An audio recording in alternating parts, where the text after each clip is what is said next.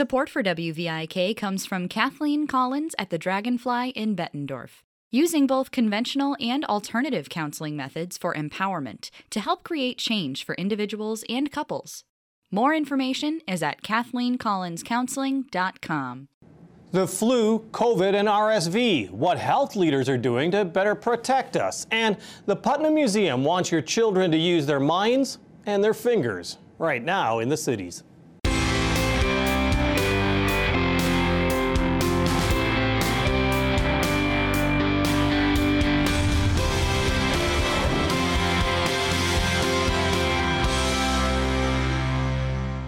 It is the season for runny noses, fevers, and headaches, but this year, a particularly nasty respiratory illness is hitting our kids hard, just as the nation finds weakening COVID variants spreading all around, and the regular flu season is upon us right now.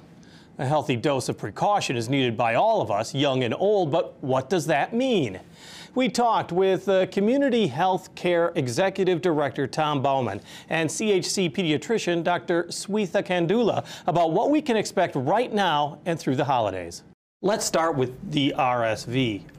Is it waning at all? Because we know that it peaked early and it really hit kids hard. Yes, so we did see a spike late summer, late July to mid-August, and then we did not see much at all throughout the September and the first half of October. But since late fall, late October to early November, we saw a huge rise in the cases, significant increase in the hospital admissions, even kids requiring higher supportive care from the, even needing ICU admissions. And I would say over the past week, it has started to slow down, but I wouldn't say it has waned yet. Well, and that's interesting that you would think that it's starting to slow down because people were worried because of the holidays, that families are gathering more, that it may spread quicker and more widespread. And it typically does. All these viral infections, they are easily transmissible, especially in indoor crowded spaces. So when people get together a lot during the holidays, we typically see an increase because otherwise all these kids going to schools and daycares, they would be just in their families versus when it's holiday time, they get together and there's just more likely spread of infection. So holidays is always a time where we see an uptick in the cases. Is there anything that people should be doing? Because you can't stop the holidays. No, definitely. I mean, there are some simple measures that we can do our best to protect our kids. So especially if families have young infants, especially less than 6 months to a year-old babies, then definitely be very, very vigilant about frequent hand washing, avoiding crowded spaces, and avoiding going to people's houses when they have newborns or young infants if they are sick with any respiratory symptoms. Or older people as well. As well, definitely. These viruses are really so tough on the people that are in the greatest health issues. RSV hits hard the younger infants and the older population. CHC has been busy, since COVID, making sure that more people do get treatments. You're the safety net for the community. What have you seen since the pandemic, at least, has waned? Yeah, well, I mean, the pandemic has waned, but you have seen a lot of people that maybe delayed care or did not seek out care during the pandemic, or maybe were only being seen via telehealth or using urgent cares, that type of thing, coming back into regular routine care. So our clinics have been pretty busy across the board at all of our locations, and our docs, our waiting lists, we have some waiting lists here and there. So it's been a challenge, kind of going from the emergency phase during the pandemic to trying to get back to what is our new normal and what works for our patients as far as access goes. So it's been a challenge, but patients are coming back to the offices. It has to be somewhat worrisome because people put off medical procedures or medical attention, and as we all know, that worsens the situation. So the overall health of the people that you're seeing, does it seem to be that more has to be done quicker for more people now? Well, Dr. Kandula is a physician. Well, sure, absolutely. So we have definitely stressed the importance of regular health maintenance visits for all our younger kids. And we have stressed to parents that they have to be done on time because we don't want them to get behind on their routine immunizations. And then we want to avoid an increase in those infections, of course. So we have always tried our best reaching out. We always remind families when do they have to come back for their next visit. And at the same time, in the clinics, we are making sure that that we practice good hygiene measures to prevent spread within our offices. So we have done, and we have definitely seen an increase in the mental health issues as well. And we have offered increased access, and we have always told families to please reach out to us whenever they need us.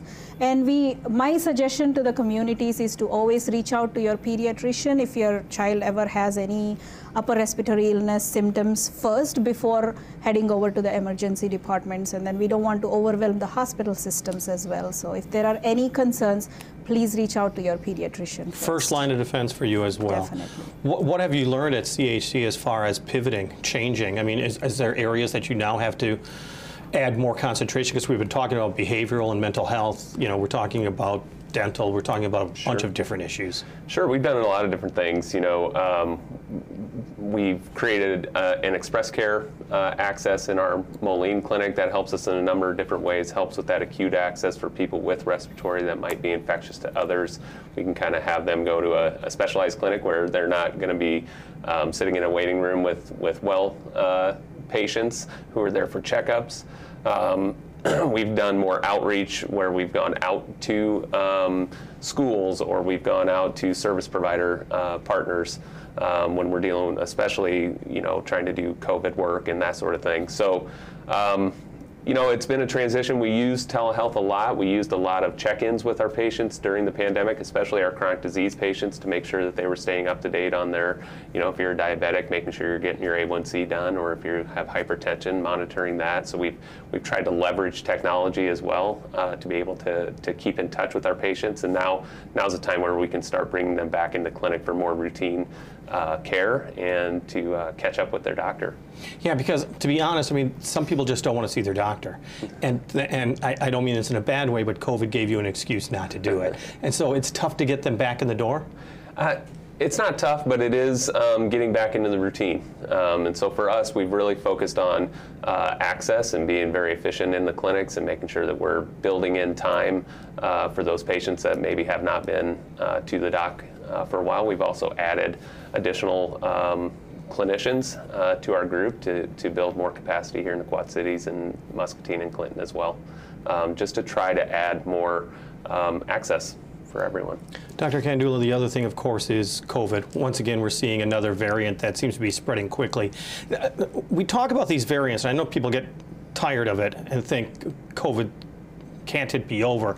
But this is typical of a virus to split into other mutations. Is it also the fact that it spreads quicker, but it isn't as serious? I mean, is that typical that it's mutating, but its deadly effectiveness is mutating down? So last year during the winter, we saw the Delta variant, which was more virulent than the original COVID variant when it began. But then since the Omicron started, Omicron variant is different, that it has better capacity to spread and much faster. And it's also been able to evade the protection provided by the vaccine in terms of spreading. But Omicron variant has been less virulent than the Delta variant. So it's easier to spread. It's spreading faster, but it's definitely not causing as severe of an illness compared to the Delta variant. And that is typical? That is typical because this virus has learned how to spread faster, so that is the predominant variant all across the world right now, because it's just able to spread faster. So, and it is still mutating itself. It still wants to get better at spreading even faster, and that's what we are seeing with the newer sub-variants in the Omicron as well. So doesn't it get to be that you just got to live with it, and it's just going to be another type of flu that we have, or just another illness that will be out there? Our body is also changing as well to fight it off, but that you'll need the booster, you'll need the shot, you'll need some kind of a vaccination. Definitely, yes.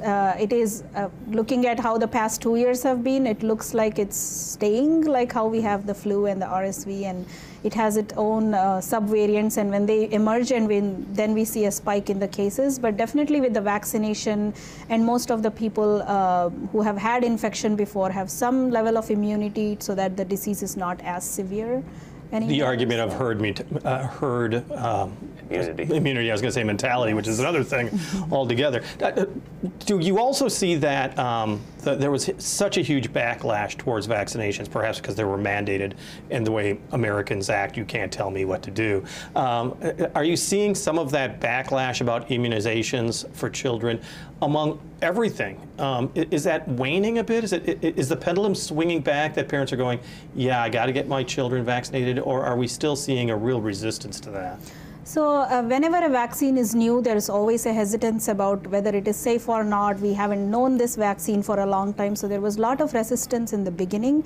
But we are overcoming that, and I think we are headed in the right direction. People are more comfortable coming back to the offices now for their regular well visits, and they're getting all the immunizations on time. And we definitely have seen an improvement in the acceptance rate for even the COVID vaccination among children. So that's good news as far as that is concerned. Yeah. Tom, let's talk a little bit about your staffing. Because we had talked about that during COVID as well as towards the very end of the pandemic. I know it's not over totally.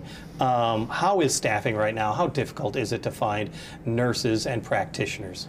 You know, we've been incredibly lucky. We have a really engaged workforce at CHC, but we definitely, like everybody else in the economy right now, are having some workforce challenges, especially in areas like medical assistants, dental assistants, hygienists, pharmacy techs. We've done a really good job on retaining and recruiting physicians and nurse practitioners and dentists and our professionals there, but many areas and pockets of the support staff have been particularly difficult, although we fared maybe better in some cases. But there's a number of factors on that. There's people wanting that flexibility in work, so we've tried to introduce things like work from home if the position makes sense to do so, or being flexible with scheduling and looking at ways that we can help basically incentivize people to stay with us, whether it's loan assistance or helping with retraining, those types of things. So we're taking a number of steps, but definitely workforce has been a big challenge and continues to be and will continue to be as there's just a lot of macroeconomic factors absolutely. at play. Well, and do you find people, I mean, there's a certain amount of people that probably because of COVID, because of the pandemic, say, we got through this. I saw the amazing work that doctors and nurses and other people in the medical field did. I want to be a part of that. Do you see that, or do we just see a continuation of people not necessarily getting into the health fields? There aren't enough in certain spots, right? So there aren't enough physicians, for instance, going into primary care at this point.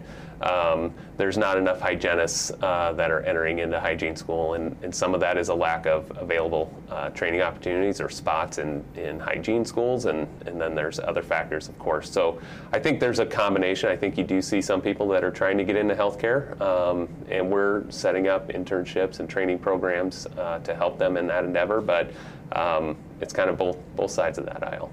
And we've talked in the past also one area that ended up being a critical need, and that was behavioral health and mental health. And people really had to get through this pandemic, which affected young and old and everybody in between in so many ways that I think there's going to be case studies on this for a long, long time. What have you done as far as beefing up behavioral health, mental health services through CHC? Yeah, so we run kind of a primary care version of behavioral health, so we want to make sure that we have a therapist or a psych nurse practitioner that is embedded within our care team so that they're easily accessible to our physicians and nurse practitioners and others who are doing the primary medical part of it, and we can make those warm handoffs and connections. We do a lot of screening for depression to identify folks. We've added additional services for substance use disorder. There's a lot of drug use and alcohol use that's becoming even more prevalent in our community, so we've added services around those. So our game plan is just to continue to add therapists and counselors so that they can be part of that care team, so that when a patient is identified, when they come into our clinics, that they have resources and access to care. And Dr. Kandula, you are a pediatrician. I mean, you can spot it in a child perhaps quicker than, obviously much quicker than I could. What should parents be looking for? I mean, is there still an impact of COVID among our kids today?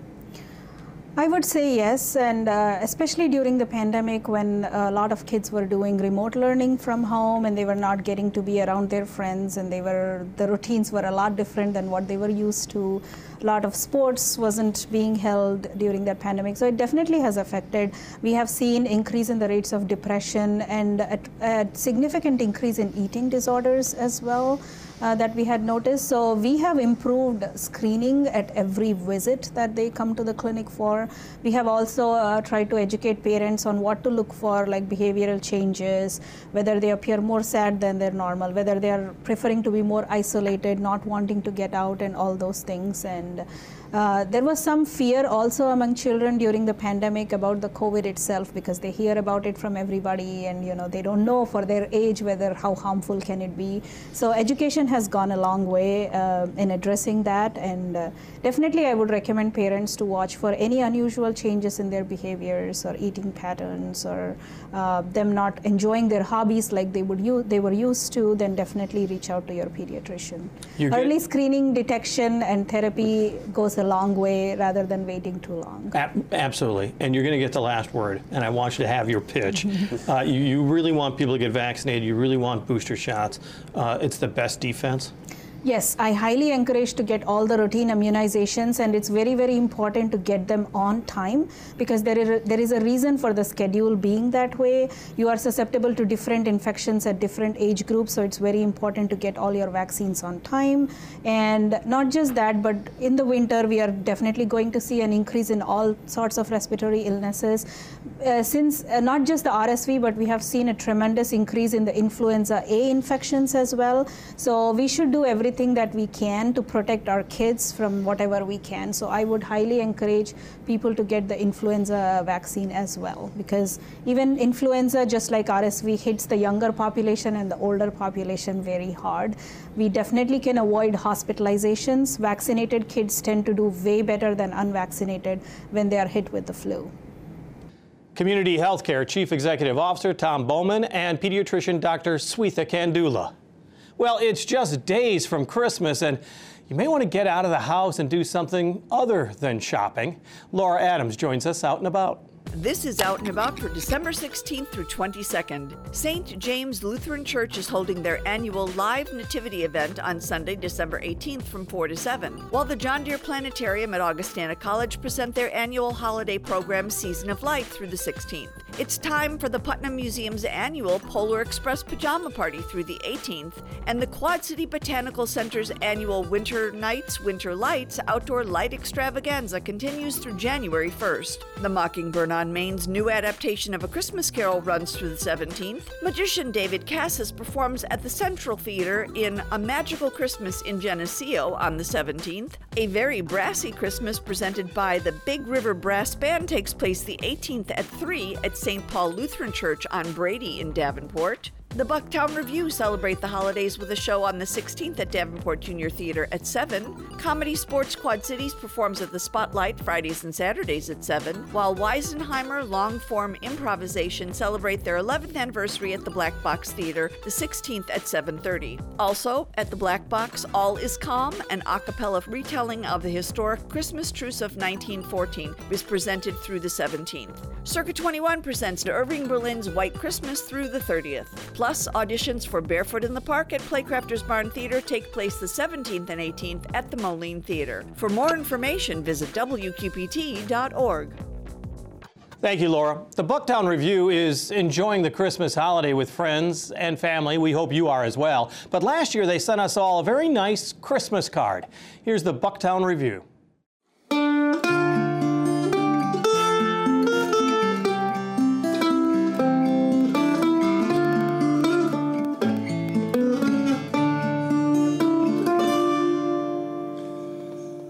Well, howdy, everybody out in Bucktown land. Cora and I just want to wish you all a Merry Christmas. Hope you enjoyed the time with your family. Keep in mind the reason for the season, and we'll see you all real soon. 1, 2, 3, 1, 2.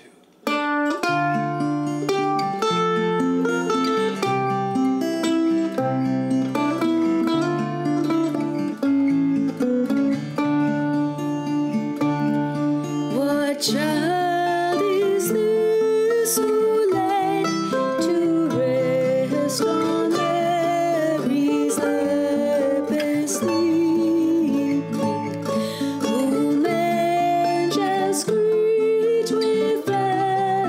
sweet, while shepherds watch are keeping.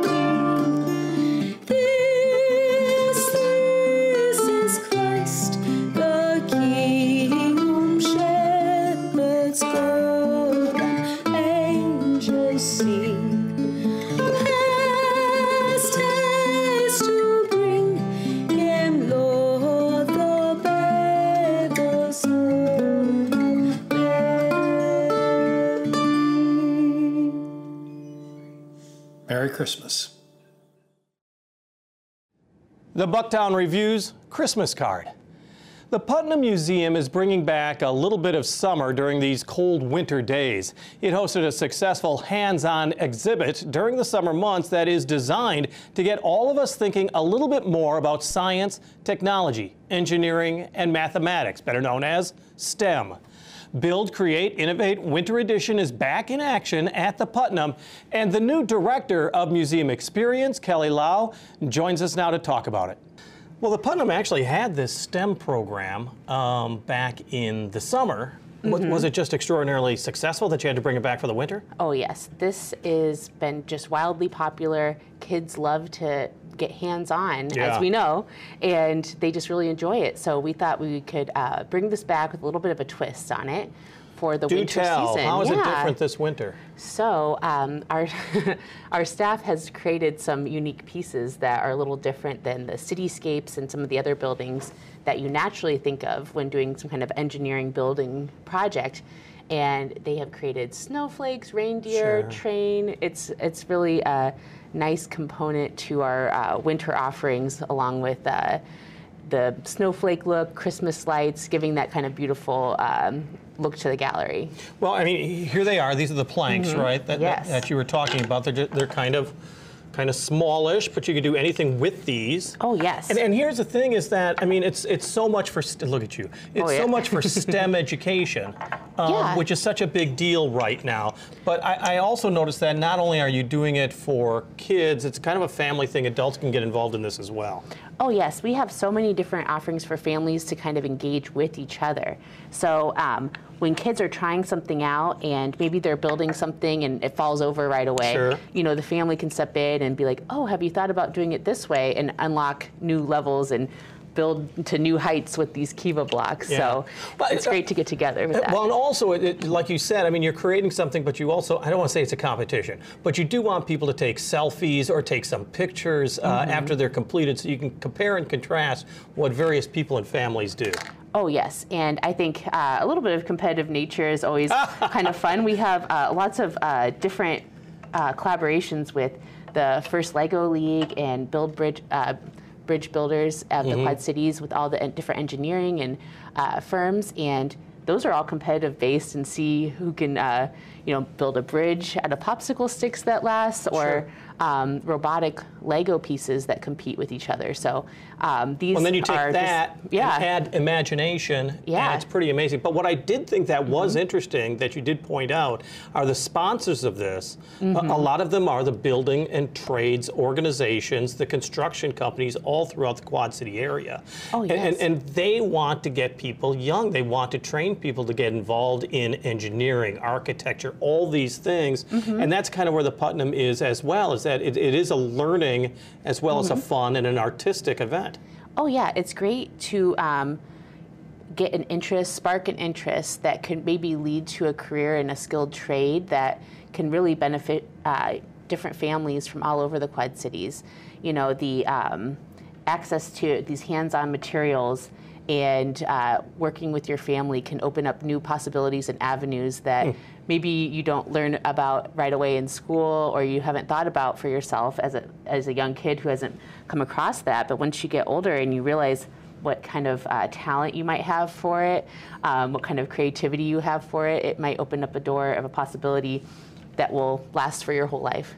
Holiday season is a big time for the Putnam Museum. I know you brought these as well because, let's be honest, the big screen is a holiday favorite, whether you're seeing a Polar Express or a number of other films that are being featured right now. Oh yes, we have the Super Dogs, which I really love because I have a penchant for German Shepherds. Okay. So those dogs that kind of have their own way of helping us humans out.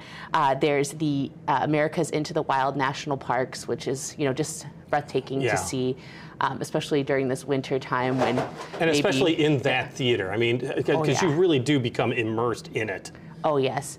And just seeing the vistas and the scale of the canyons and mountains, and it's just really breathtaking. Plus you got butterflies. Oh yes. So I mean, in the deepest of winter, you've got butterflies. Color and beauty and nature when we don't maybe want to go outside. Well, and please, I mean, check out the Putnam website. You can find out exactly the times and the dates when it's being aired. And I do also notice, and you also have the Explorers and Junior Explorers programs that are going on right now, which is beneficial to kids. Oh yeah, those are really great weekend programs that kids can register for. Our education staff is incredible in putting together something hands-on that kids can work with other very small group and learn an activity, whether it be about water molecules to rocks, and we have just different topics all school year long. Well, and even perhaps more importantly, of course, all school year long, but also during winter break. Exactly. And I know that you do some special programs just to get the kids out of the house, but at least learning something during this break. Oh yeah, and that's what utilizing that Kiva space, running around our science center, looking at the tornadoes, using the science of music and creating sounds in the gallery. It's a great energy release. There's tug of war and different, kind of physical things where you learn about mechanics, different physics, different things like that. And in our very large space, you can go through the Hall of Mammals, find your birthstone in the Hall of Minerals, which I was doing this morning actually. You found yours, huh? Yeah, it was very beautiful. Kelly Lau of the Putnam Museum. The 15,000 Kiva planks are ready for you 7 days a week at the Putnam on Museum Hill in Davenport. But check the website to make sure it's open if you want to build something during the Christmas week. On the air, on the radio, on the web, on your mobile device, and streaming on your computer, thanks for taking some time to join us as we talk about the issues on the cities.